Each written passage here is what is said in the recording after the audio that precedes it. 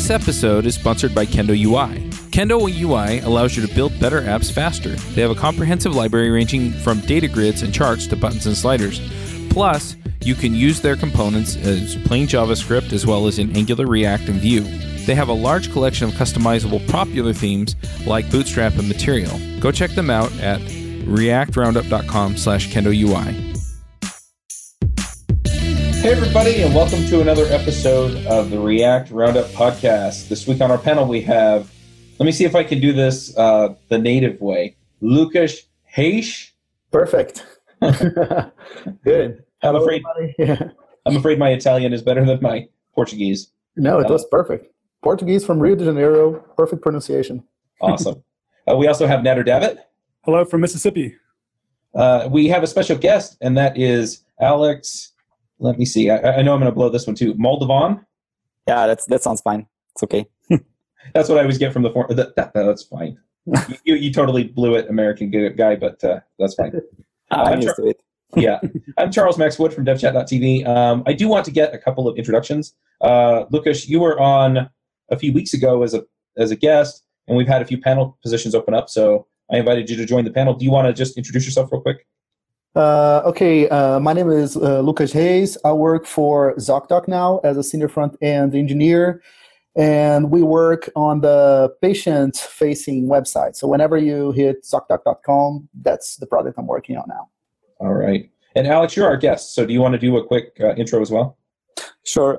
So I'm from Cluj, Romania. I work at a company called Fortec as an engineering manager, where I do a lot of JavaScript projects with React, Angular, Vue, mostly front-end, but also some back-end. I'm also one of the co-founders of JS Heroes, which is the biggest JavaScript conference in Romania, and also has now a community around it. It's like sort of like an international community since a few months ago. Yeah, I think that's in very quick words about me. Awesome. Well, we brought you on because I ran across this article on the Free Code Camp Medium, and it just basically talks about evolving patterns in React, and you talk a little bit about how React has changed, and we kind of settled on some things. But I'm relatively new to the React community, and so my experience doesn't go back 2 or 3 years, and so I kind of wanted to talk first briefly about some of the things that evolved before I joined the community, and then we can talk about some of the patterns that you went into afterwards. So the first one that I saw here was React.createClass rather than using the ES6 class. And I'm not even sure what the difference is because I just, I don't have that context. So I was wondering if you and Nader and Łukasz could help me understand that. Yeah, sure. So I started working with React. Let me remember, what year was that?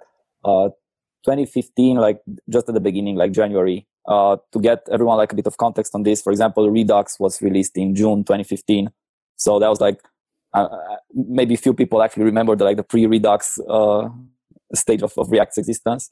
I think it started getting popularity just in 2014, but I think 2015 was actually the year when it really got a lot of community effort around it, a lot of attention from the JavaScript community. At the beginning, probably the thing that struck me most when actually starting with React was that nobody had any idea how to actually build an application. We had this really cool library for building UIs, but we were still in that phase where we were kind of used to having these frameworks that will dictate your architecture, that will tell you how to build like a front-end web application. And React didn't have that. So I just remember searching for articles and seeing something here, something there. I honestly don't remember now exactly when the current syntax of creating components was fully backed by the React core team. But when I started in 2015, their documentation was using this kind of factory function for building your components. So it was React.createClass, and then you would this was a function call. It will return the component, and inside you would get all these functions. So you didn't have a class from which to start. You had functions even for get initial state, if I remember correctly, and get default props. So all these were there in the standard API, and that was how the official documentation was built. And at that time, there were many articles and many resources around that syntax. So that was pretty much the status quo back then for React. Gotcha. And then the other one that you mentioned at the very beginning is mixins. And so again, I don't really know how that works. So yeah, mixins were kind of like the first iteration of for answering the question like how do I compose things in React.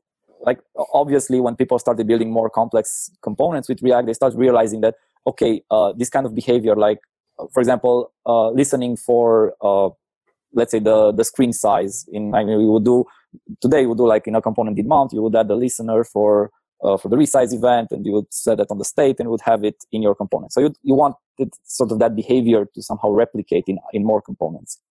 So mixins were sort of like the standard way at the beginning of composing, and they were based on this pretty much, if I remember correctly, something like a simple object composition. So you would define your mixin as an object that had some functions, it was holding some state, and that would get sort of like bundled together with your actual component when you add that mixin to the component.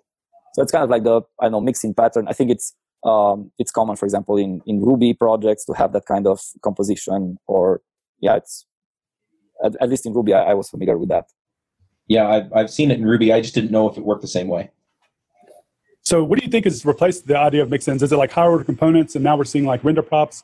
And now you can, of course, you could always really use context, but now we're seeing more prevalent talk about actually using context yourself instead of just using like libraries that take advantage of context. But like in general, like what is actually the new paradigm that's replaced the mixin? In my mind, I'm thinking like a higher order component or something like that, or maybe just a component that has like a child that renders with some type of data or functionality that's passed down from the parent component or the parent class. Yeah, that's actually a good question. I think so. The reason for my thought on building on creating this article was actually on this exact chain of this evolution from like mixins to higher order components and to render props. And now I can even remember like you had these like specific articles or specific references that everybody's pointing you to, like, okay, we were doing mixins at the beginning, and then there was an article by Dan Abramov, like mixins are dead, long live higher order components. Everybody started jumping on higher order components boat. And then I think it was Michael Jackson who had an article and a video on render props, and it was like seemed like exactly the same thing. Like higher order components are dead, and now render props is the way of doing composition. In my experience, I believe that it seems that we are going to a more like explicit data route. Like in mixins, everything was like very implicit. From time to time, we had code that were calling these methods. We didn't know where it comes from. And then you analyze, it comes from this particular mixin I'm using, things like that. With higher order component, it seems that we went like a little bit more explicit. We have this in our tree.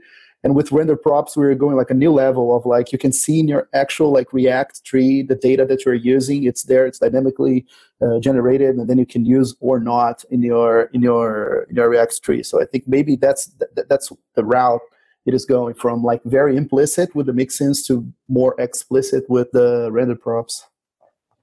Yeah, I think so. Probably, I mean, mixins were simple as a concept. There wasn't anything magically happening there. It was just like object composition, right? But I think what was missing was the fact that you had no idea where the stuff that you can actually use in the component is coming from, and that's the main drawback. And of course, you had things like name clashes between, like, you would define methods in mixins, and then you would have clashes from other mixins, or whatever. I'm pretty sure a lot of people had a hard time just abusing mixins because it's very easy to abuse them. 100%. I've been burned by mixins. Yeah, I've been burned only by the fact that I had to recreate all the mixins into hardware components, and now slowly transition to render props. So, I'm kind of curious. What about context? Do you ever use context in your day-to-day development, or do you recommend people to do that, or is it more along the lines of kind of the traditional knowledge of only use it if you like really have to, or if you're building a library that really could leverage that power? My feeling, I mean, context at the beginning was sort of like it was in the docs. I think at some point they actually specified there that it should be seen as an experimental feature, or something that maybe only library or tool builders should actually use. But I'm pretty sure that a lot of people used also context, and I remember that you had a lot of these scenarios where you wanted somehow more power than just your regular, okay, I'm sending props down this component and then this one sends down this, and then I'm doing like state lifting and all sorts of these small tricks to handle data. And context would solve that. But still, the fact that like the docs at some point specifically said like do not use this unless you're building a library or unless you know what you're doing. That's pretty much what it translates to me. I think it wasn't necessarily. I think now, for example, when the new context, what's that? I never knew you could do that, but it actually it's kind of like the functionality is there. It's almost like the same thing. It's just it's more in line with what we are used to build now with React, with the API we're used to now. So that kind of brings us to some of the new features that have been coming out in the version between 16 and 17. We're seeing a lot of changes. Do you think like a lot of these changes are addressing some of this progression of how we're building React apps? Like I know that with Suspense, they're addressing the common pattern of having a component with some type of pre-rendering for a loading indicator, those types of scenarios. I'm kind of curious what your thoughts are on some of the new APIs that have been brought in the changes between 16 and 17. I feel that now for 17, we're seeing the library really evolving on multiple levels. It's also there are also things that were brought in 16 that are getting more and more attention, like I know fragments and portals and stuff like that, which are actually like these small things that get a lot of like these productivity things that you have to do. Like you don't have to do some sort of ugly hack to have a basic functionality. I'm not sure what to say about like Suspense API and all the new changes that we're seeing with the new lifecycle hooks. I think it's sort of like slowly moving towards like a more predictable way of building components. But I wouldn't know. I wouldn't necessarily know how to compare with like what we have now, let's say in standard 16 version. I don't know if you guys have any other ideas on that. I definitely think that the error boundaries that were I know that's not the newest thing that was added, but that's pretty interesting because, a lot of times you would have an error and the entire app would just crash. With error boundaries, it's a little easier to kind of like handle those errors. Totally with Suspense, I haven't really used it yet, but it seems like it's going to be a good way to kind of like handle loading indicators and loading state just in general. I'm not sure about the updated lifecycle methods. I never really used component will mount that much anyway, because after kind of learning more about React and building apps in it, you realize that it's not even something that's that useful anyway. You can do that type of functionality, in other lifecycle methods. But I did use component will receive props quite a bit. I'm still trying to kind of understand how to handle some scenarios there. Like if I have new props coming in, you can still return new state, but you can't call class methods because it's a static property. The new the change is a static function. I forgot the name of it, but you can't call this dot anything. The only thing you can do is like return new state. So I don't know. I haven't really used a lot of the new lifecycle methods because most of the applications I'm working on we haven't upgraded yet. So it's kind of like everything that I know about it I've read on blogs and seen in talks and stuff like that.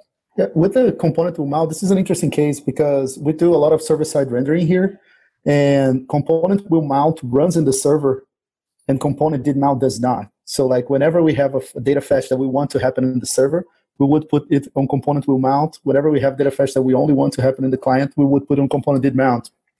So this change is actually like we don't know like how to deal with this in the near future. We're still like experimenting with some ideas. What are the answers? Can you call these in the constructor? Yeah, this is what we're doing. So it becomes constructor. And I thought that with the new ES7 or ES8 something, we could get rid of constructor because it's weird. Like right. super and everything. So I really like to do like state equals and just start with the state instead of defining it on the constructor. And now we have the constructor back. So that would be the. So you were like using the. I'm sorry, I didn't mean to interrupt you. Yeah, no, please go ahead. So you had gotten rid of the constructor. You were using the property initializers, and now you have to go back to using the constructor. Yes. Yeah. Yes. These are the evolving patterns. Yes, exactly. Yeah. It can be circular at times. Right. Yeah, I think that's an interesting segue back into this article.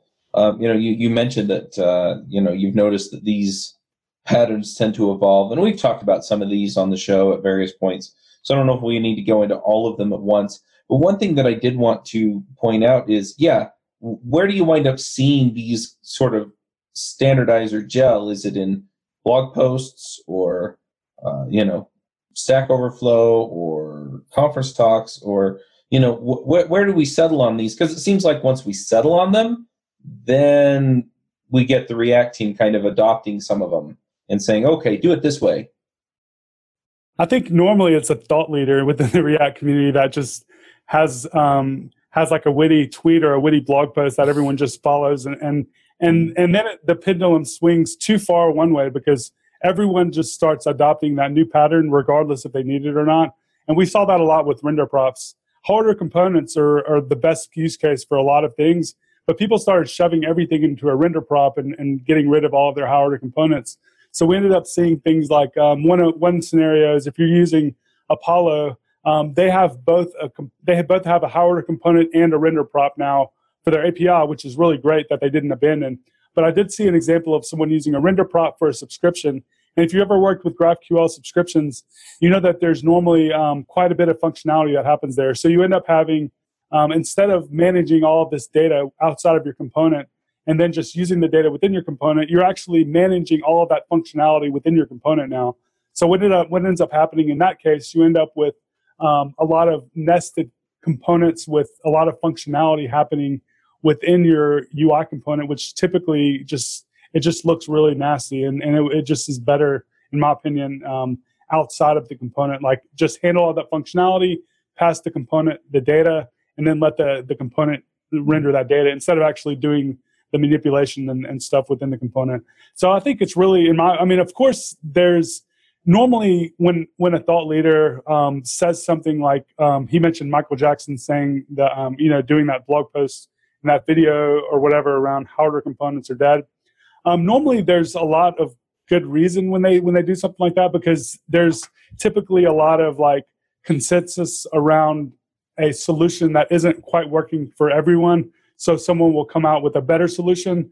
But a lot of times people abandon like the things that we learned from that previous solution and just jump on board the new solution instead of saying, hey, this is good for some things, but maybe not everything. Yeah, I totally agree with this. And the React community probably has, maybe it's just speculation. Maybe it's just the fact that I was very close to the React community. But I see like a lot of thought leaders, like a lot of different opinions, and a lot of people which are, I don't know, heavily followed on social media. They do a lot of blog posts. They do a lot of materials like online courses where they kind of like push these ideas, they push these patterns. So I think that coming back to what I said initially, the fact that the Facebook when they open source React, and I think before it even had like this notion of necessarily like the core team actively working together with the community. To me, it feels like they said, okay, this is the framework or this is the library. Let's see what you can do with it. And like the community took it and started like turning it upside down and doing all sorts of things, and they actually learned from this. So this is also part of this evolving process. I think the fact that you open source something, you put it out to the community, and they go crazy on it, and they start using it in ways you can't even imagine. Like at the beginning, like React was used in applications with Backbone, with AngularJS, just as a fast like rendering library for just parts of the screen. And I don't know, I've seen React being used as a PDF generator, templating engine, for example, and all these crazy ideas from when people start really they really are creative, when they have no like boundaries or rules or how to use it. But the problem with this is that I think that it also like overlaps a bit this whole JavaScript fatigue that everybody was talking about. Like in 2015, 2016, a lot of it, like we had ES6, nobody knew at some point what's like the standard language, how should I use it. We had tools like Webpack just appearing. I'm sure everybody here had at least one nightmare day trying to configure Webpack at the beginning. Probably we still do even today. So yeah, this whole thing led to people always trying to look up to others, like, okay, give me inspiration. How should I use this? What should I do? And whenever someone says, okay, you should use it this way, we take it as dogma. It's okay. He must know what he's talking about. I am definitely going to do it this way. So yeah, that's how. It's sort of like like the whole community has a very a huge like inertia. When it starts moving into a direction, and then it takes a while to get it back on its feet if it's not the right direction. Yeah, and this brings me to a thought. Like, I have a question for you, because we're talking about rather like complicated. Like, if you think about hierarchy component and render props, these are like complicated patterns. If you think these are solving a non-trivial use case, and the first pattern you talk about in your blog post is this conditional render that now we use the double. What's the name of this character? The ampersand. Yeah, the double ampersand, and this is. I think this is like the standards of the standards of the standards in terms of like conditional rendering. When and how did you conclude that this was like, all right, this is the pattern I'm going to use from now on, and this is the pattern that the community is using? How did you conclude that? I think for this specific one, it's just like regular observation. I think it's used by almost everyone in tutorials. If you look online on courses or any kind of video material that they do some live coding, and this is a very common pattern, like rendering a conditional, re-rendering something. I think like probably 1 in 3 components has this somehow. Whether it's you're loading a spinner or showing a spinner or showing some content, or whether it's, I don't know, any kind of conditional rendering. What I think that so like I said, this is just like observation. It's not necessarily. I don't think that someone needs to come here and say, okay, people stop analyzing conditions at the beginning of your render functions and then just using the result. Just use this I don't know, Boolean operation to test if the condition is true, then it will render this part of JSX. If not, it will simply skip it. I think this is just something that it kind of like makes sense. I've seen components with like 5 or 6 or even 7 lines of code at the beginning of the render function. Or they all were doing like, if this is true, then this is the class. If not, it's an empty string. This is like probably a very common pattern. And it makes sense to try to mitigate that, to avoid having all this separation, because then you look at your JSX, where you naturally want to see, okay, what is the scenario in which I'm looking at the component now? Is it has this state, but what's like the JSX corresponding to that state? And when you have all your computations above, you have to like go up, down, and just check, okay, what is here? Oh, it's here. It's actually a line that's 20 lines in the upper part of the code. So I'd say I mean, if I'm to summarize this, and if that's where you want maybe to get this, I think some of the patterns are just common sense. So again, I wouldn't go, and I don't think in the idea of, oh, this is the best practice, you should never use this, right? You can just argue, okay, look, with this, it looks better. It looks, I know, maybe it's more maintainable. It's if you give it to a new person in the team, he or she will get it faster. Okay, will understand what's happening there. So this is like one thing, and the other thing is these patterns that actually evolve from debates and from this, whether it's a thought leader doing something or maybe just the core team pushing towards something. Because yeah, probably now just to come back to the question to the React 17 features. I think maybe now it's maybe not the first time necessarily, but it's a time when the core team is actually pushing the library more into a certain direction. For you, Loot Crate is offering an opportunity to save 10% on any new subscription at lootcrate.com. Just enter the promo code BRIDGE10 for 10% savings. Loot Crate is one of my favorite things. Every month I get a box in the mail, costs less than $20, and it comes with all kinds of goodies. I have stuff from, just looking at my shelf, Batman, Spider-Man, Ninja Turtles, Back to the Future, Lord of the Rings, Star Wars, and much, much more. So if you're a geek, a gamer, anything like that, and you want cool stuff to put around your office, cool t-shirts, comic books, etc., then definitely check out Loot Crate. To save 10% on your new subscription, go to lootcrate.com/Ruby. Again, that's lootcrate.com/Ruby to save 10% on any new subscription. Enter the promo code BRIDGE10 for 10% savings. Yeah, this is an interesting moment. So it seems that the core team was responding to the community, and now they're pushing features. Do you feel that? Do you feel this is a trend, or it's just another way of dealing with the same issues from before? It might be also contextual because the core team spent a lot of time working on Fiber. I think it was, I don't know, 2 years effort. I'm not sure. I might be wrong with this. So during all that time, we got some sort of incremental releases, but not with a lot of features, because some of these features were actually waiting for Fiber to kick in, or were simply pushed to go together with the Fiber release, like the fragment, like the error boundary.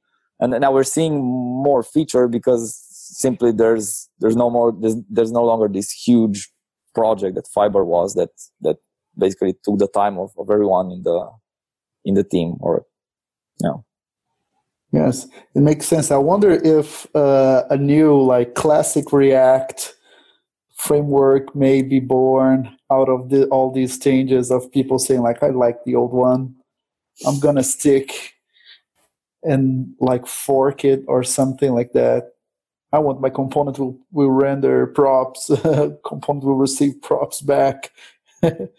I'm pretty sure they will receive a lot of pushback when they start actually removing the deprecated life cycles and things like that.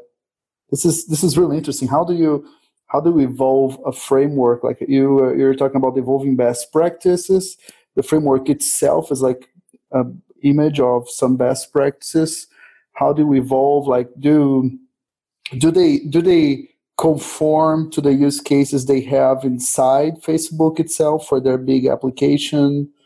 I wonder how this feedback occurs and how much this influences them having that huge internal application using the framework itself. I don't think that that's the case. I think that their process is pretty transparent, so it's not some sort of hidden agenda by Facebook to try to bring the framework or the library to some sort of place. But yeah, it's a very good question. Is part of the evolutionary process of a library or of an ecosystem is also creating breaking changes as you move further? Is it part of it, or should you avoid that at any cost? I mean, I think it's a good question. I particularly like a lot the way that they change things by first of all deprecating, and first they have warnings and then they change the names, but it's still there for 1-2 major versions, and then they start after a lot of time. So all the libraries have time to migrate. A lot of things that happen from time to time, when you had a Angular breaking change or something, is that your calendar component does not work anymore back in the days. Yeah, things like that. So I think that they do, even though they're doing a lot of breaking changes, it's a smooth sailing. It seems like they do this well. And I think what fundamentally, I mean, I'm not sure exactly what the definition of a breaking change. Probably the fact that it's not part of like the API, like the standard API. Probably it is considered a breaking change. But even like when they removed create class, there's a separate package for that. So there is a path to, okay, it might be a breaking change because if you just update your npm dependency, yeah, it will break. But there is a package through which you will smoothly transition without that need, and it shouldn't take you like more than, I don't know, a few hours, let's say, to make sure everything is in place. Yes, this is true. With prop types, the same thing. They did not deprecate, but they removed from the main library, right? Maybe we'll see a package that's just a component will. Well, you're right. Component will mount, right? You're right. Why not? Yeah, I wanted actually to.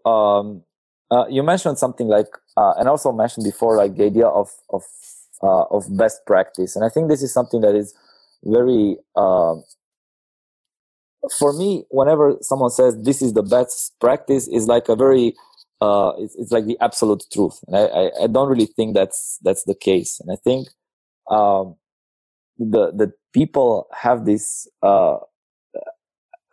in the React community. The developers are sort of like very I don't know, perfectionist, I would say. They really need to have the best practice, implemented in their project. If it's not the best practice, it's, I don't know, obsolete, or it's not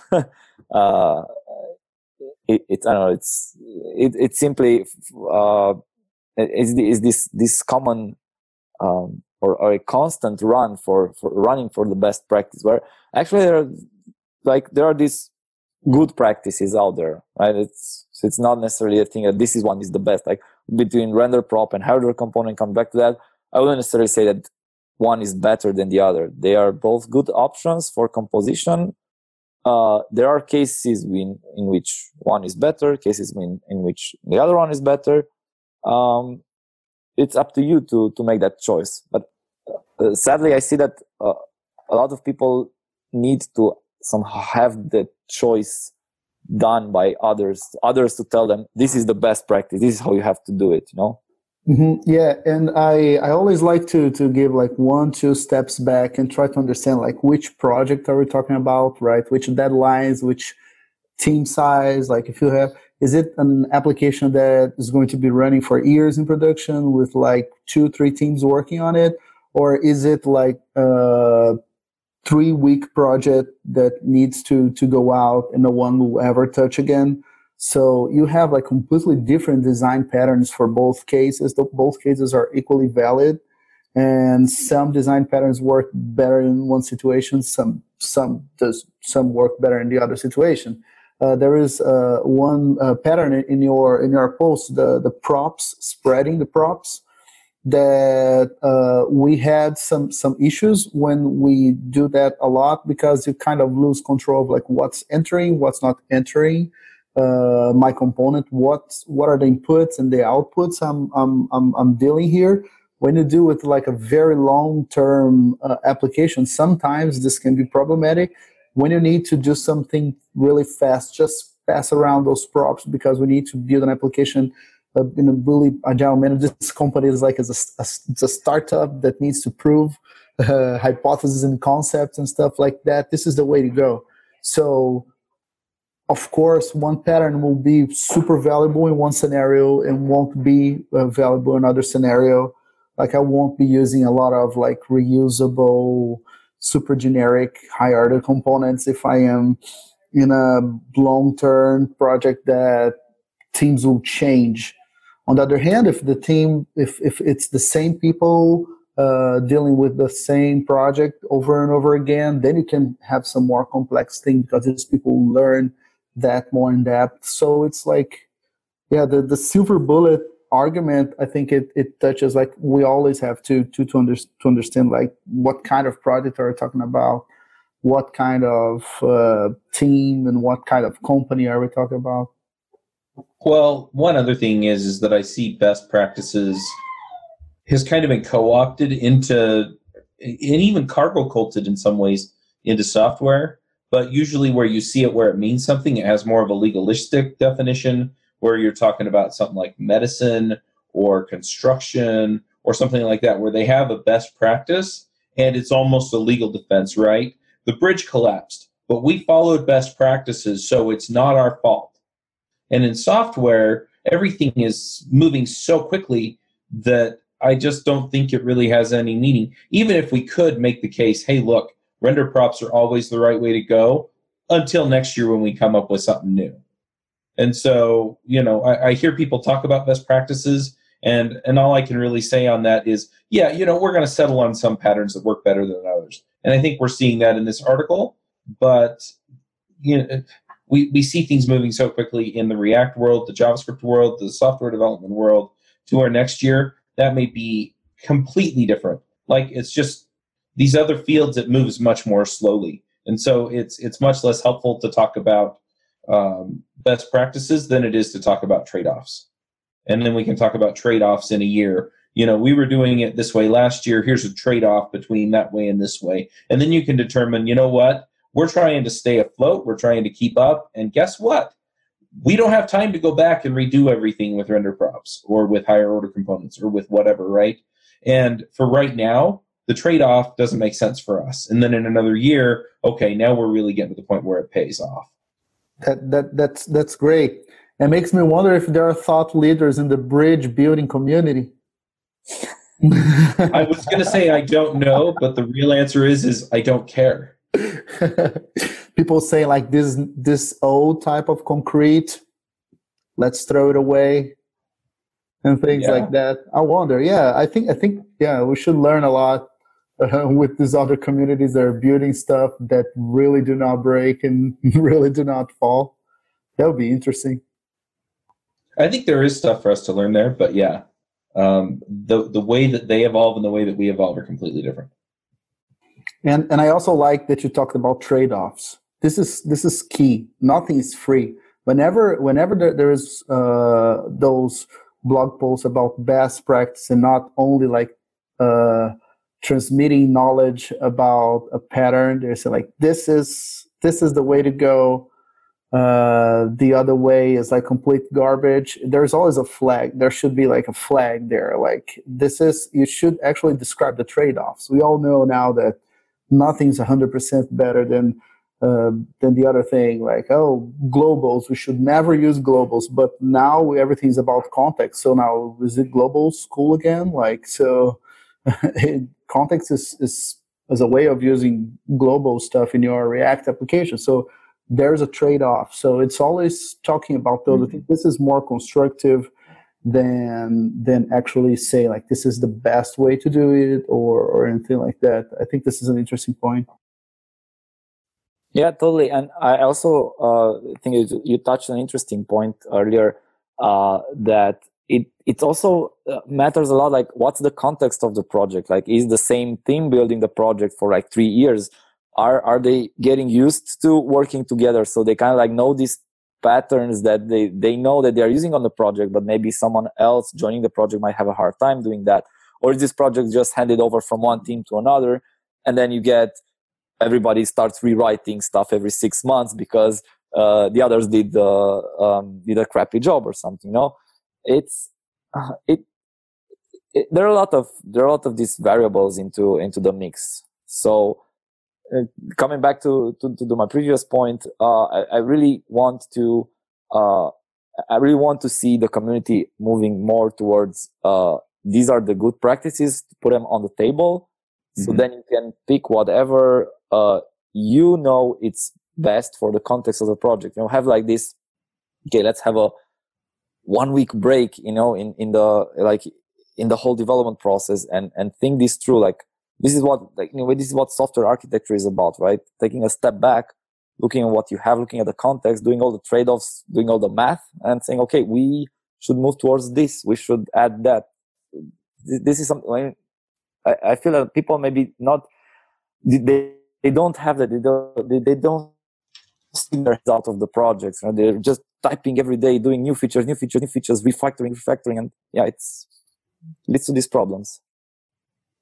I kind of have a question, or maybe a topic that veers a little bit away from kind of what we've been talking about, but it's also kind of in the same subject matter, and it has to do with data architecture. We've seen how React has kind of moved from the initial days of Flux to Redux, and we have MobX was thrown in there around that time. Now we're seeing GraphQL and people actually saying to move away from Redux unless you really need it. I'm kind of curious, what are your thoughts on where we currently are with data architecture, and kind of also, have you worked with GraphQL, and where does GraphQL fit into that?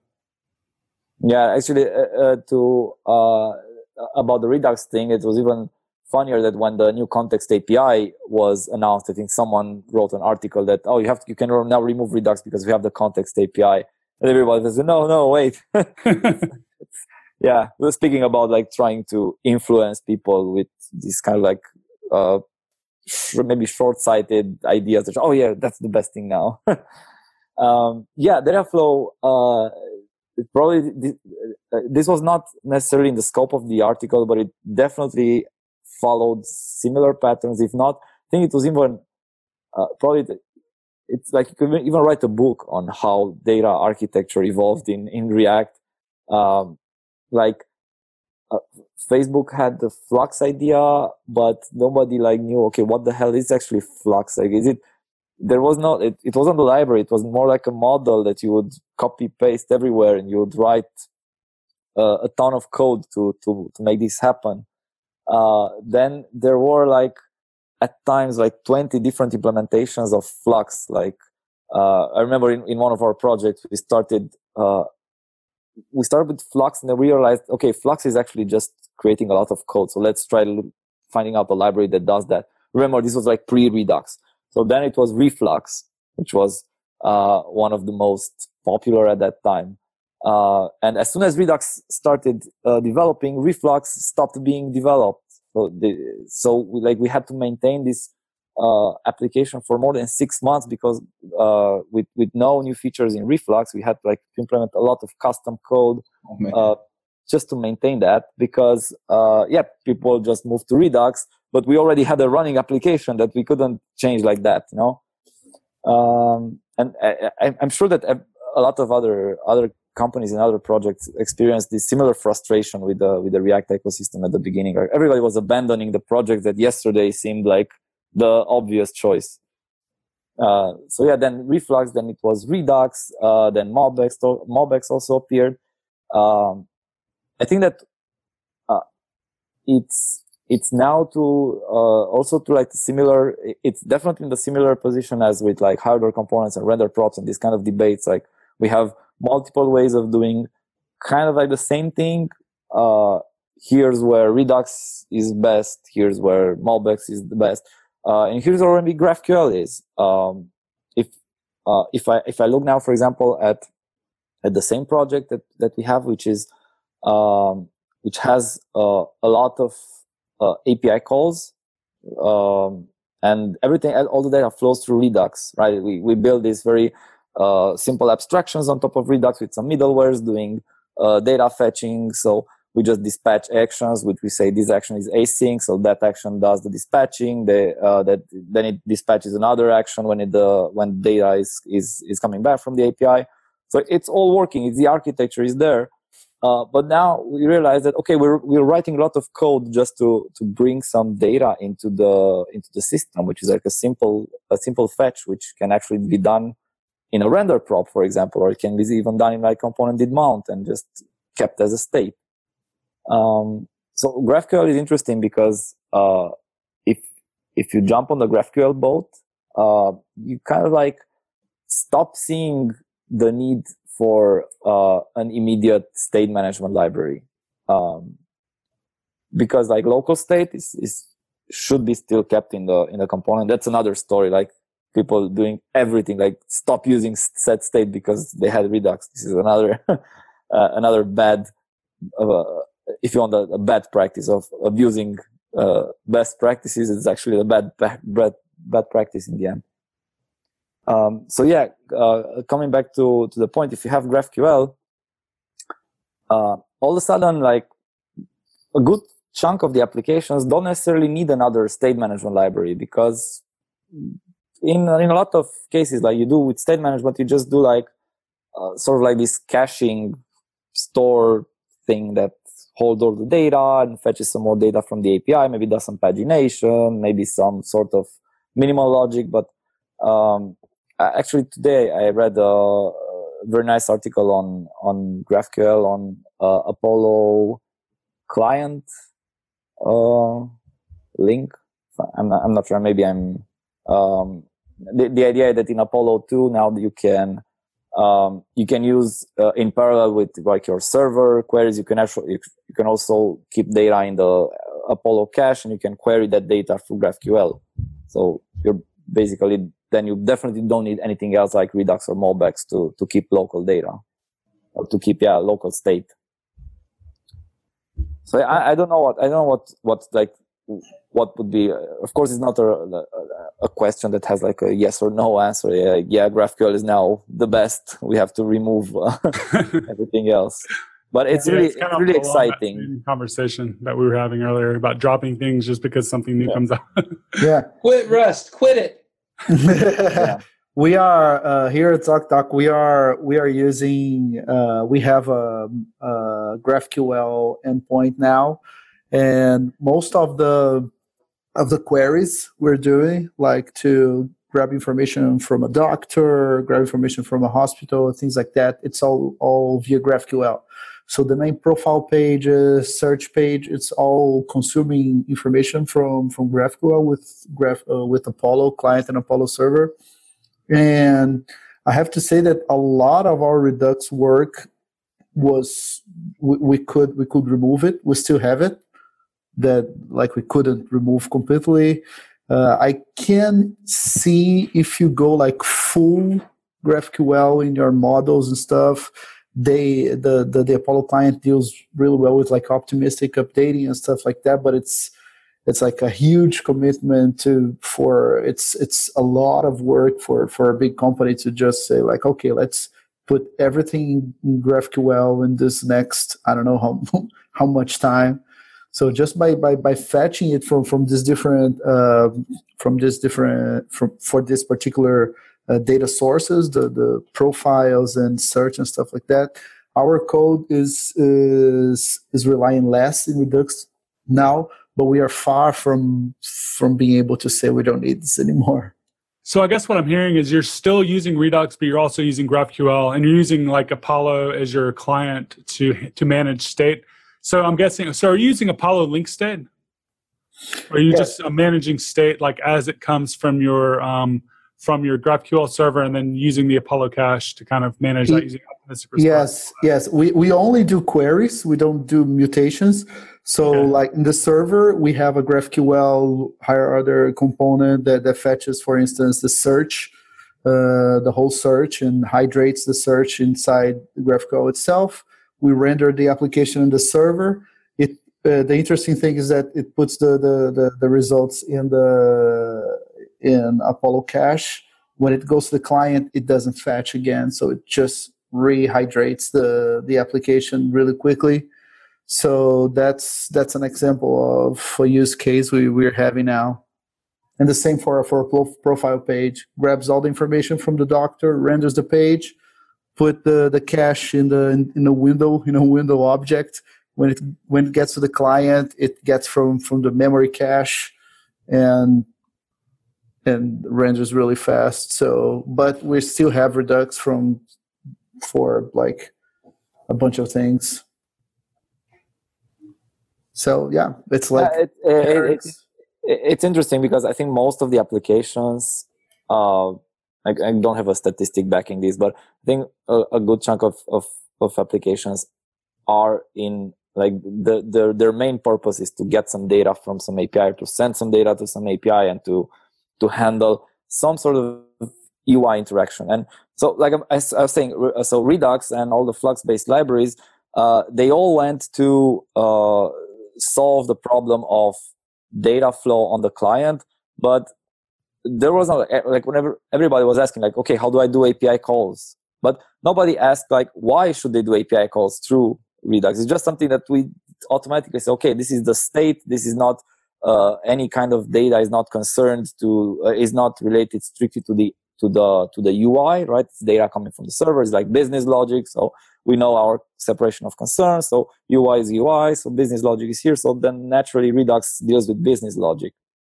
But the pattern itself was not necessarily for that. It was just for data flow in the application outside the context of the components, but not necessarily for business logic, not necessarily for caching data. And GraphQL definitely does a great job at reducing the amount of code that you have to write to get data to the client or to send data from the client. Yeah, and it's definitely great when you have like multiple APIs to build your view model and things like that. You only fetch from one place, from the client. And I've already worked also like in the in a project that it was the first project after migration to microservices. So the client was like reaching for 12 REST APIs endpoints to build the view model, and we were like becoming async programming wizards because of that, and running like gigantic super smart Redux sagas to be able to do that like properly. And yeah, definitely be able to do this like on the server with GraphQL in a more sane way. It helps a lot. All right. Well, I'm going to push us to do picks. Do you run your own freelance business? Or maybe you're thinking about picking up some business on the side? Well, then you need FreshBooks. FreshBooks is the quickest and easiest way to get invoices out to your clients. It's easy to use. It works anywhere, available from any device on the desktop, iPhone, iPad, Android, and all of your data is backed up and secure. And it makes it really easy to get organized and get paid. You'll be tracking time, logging expenses, and invoicing your clients in no time. You can also save time billing, freeing up several days per month to focus on the work that you love, and you get paid faster. FreshBooks customers are paid on average 5 days faster because there's a link on the invoice that says pay me now. And it's a great way to grow your business. Plus, FreshBooks is offering a 30-day trial. That's right, 30-day trial if you try them out. So go to gofreshbooks.com/devchat and enter devchat in the How Did You Hear About Us section. Once again, for a 30-day trial, go to gofreshbooks.com/devchat and enter devchat in the How Did You Hear About Us section. Nader, do you want to start us off with picks? Yeah, sure. So I have a couple of picks, I guess. Both of them are around AppSync. It's the GraphQL service that I kind of work on at AWS. And it's a combination of a blog post and then a GitHub repo. So the blog post is a blog post that I put together and I just released today, and it has its own GitHub repo, and it's called Building AI-Enabled GraphQL Applications.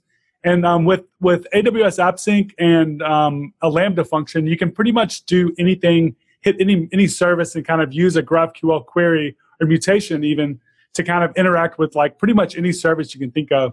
So in this blog post, I use GraphQL and AppSync to take a sentence, translate it into a given language, whatever the language the user would like, and then it takes that language and then synthesizes it into a voice speech MP3, stores the MP3, returns the reference to the MP3, and the user can use a React Native app to play it back. So it's all within like 50 lines of code, and it's using AppSync, and I'm pretty stoked about it because I was really having a good time writing it. So it's called Building AI-Enabled GraphQL Applications. It's on the Open GraphQL Medium publication. Check it out. My second pick is awesome AWS AppSync. Again, this is around AppSync. It's a GitHub repo where we put together all of the references around AppSync, documentation, tutorials, videos, all that stuff. Not just from AWS, but actually from the community. So it's open for pull requests if you are interested in submitting something. Cool. That stuff just looks cool. So, yeah. Lukasz, what are your picks? All right.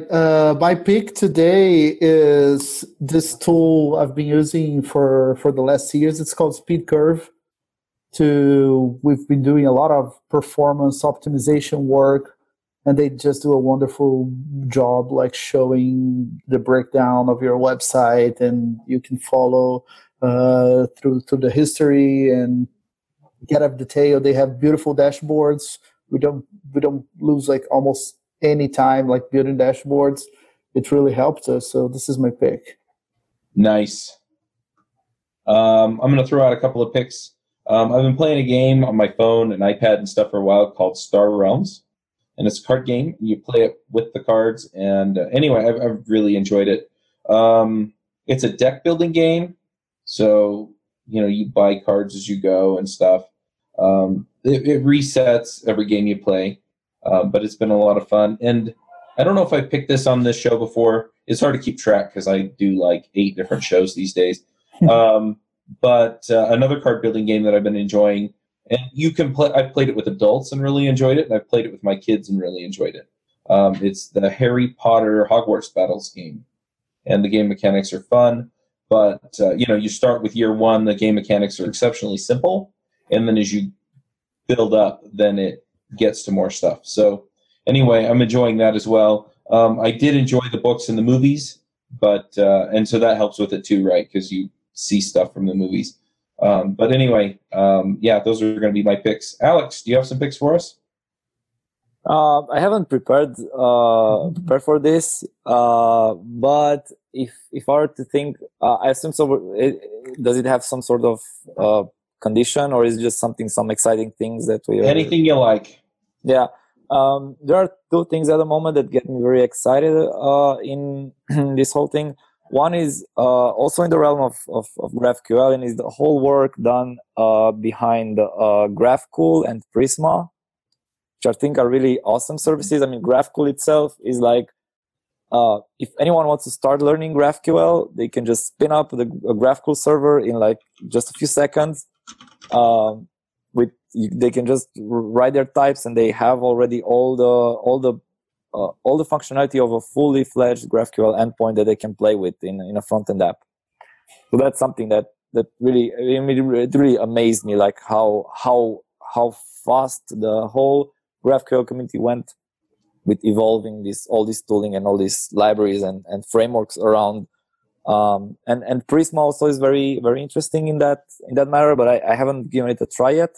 But it definitely looks like something that we're going to hear more about in the upcoming years.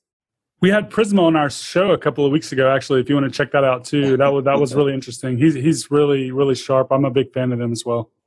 Yeah, so Prisma, so you had it on React Native Radio? No, we had him on, I believe we had him on like as our second or third guest on React Roundup. Oh, yeah, we did. Yeah, Nicholas Burke. Yeah, we also had Johannes Schickling from Prisma on JavaScript Jabber. We interviewed him as we speak last week.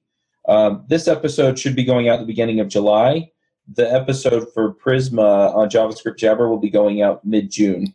So go back a couple weeks and you'll find something there too. Because we were talking, they had just announced their round of funding and the change in the name of the company and stuff like that. So you can get all the details there, and we dig in a little bit more on how it works. So, but yeah, we did do it on this show. Awesome to hear that. Really looking forward to hear it also. And one other thing which I'm really excited about is TensorFlow.js, which probably a lot of people already heard about that.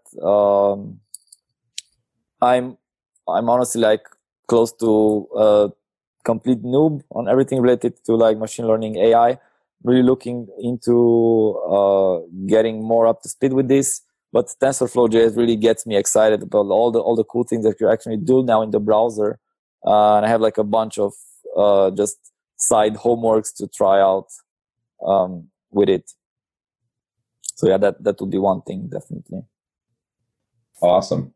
Now, one more question that I want to ask is, if people want to see what you're working on these days, or anything like that, I'm assuming you're on Twitter and GitHub, and maybe you have a blog or something as well, or maybe you just always post to Free Code Camp. I don't know. You want to just talk about where people can find your stuff? Yeah, definitely. On Twitter, I'm all about JavaScript and tech, so people can follow me there, and they can ask questions or can just start interacting there. I also I don't do a lot of unfortunately I don't have that much time for a lot of open source, although I would like to. So I wouldn't necessarily say the GitHub is a place. And yeah, for blogging, I use Medium, and I usually publish on FreeCodeCamp. Awesome. And I have a bunch of other articles which if people want to read and give some feedback. Some of them in the React ecosystem, some of them are just generic about like front-end development or full-stack development. Mm-hmm. Sounds good. Well, thanks for coming and sharing your expertise with us. We really appreciate that. Sure. Thanks for the invitation. Yeah, we'll go ahead and wrap this one up. We will catch everybody next week. Bandwidth for this segment is provided by CacheFly, the world's fastest CDN. Deliver your content fast with CacheFly. Visit CACHEFLY.com to learn more.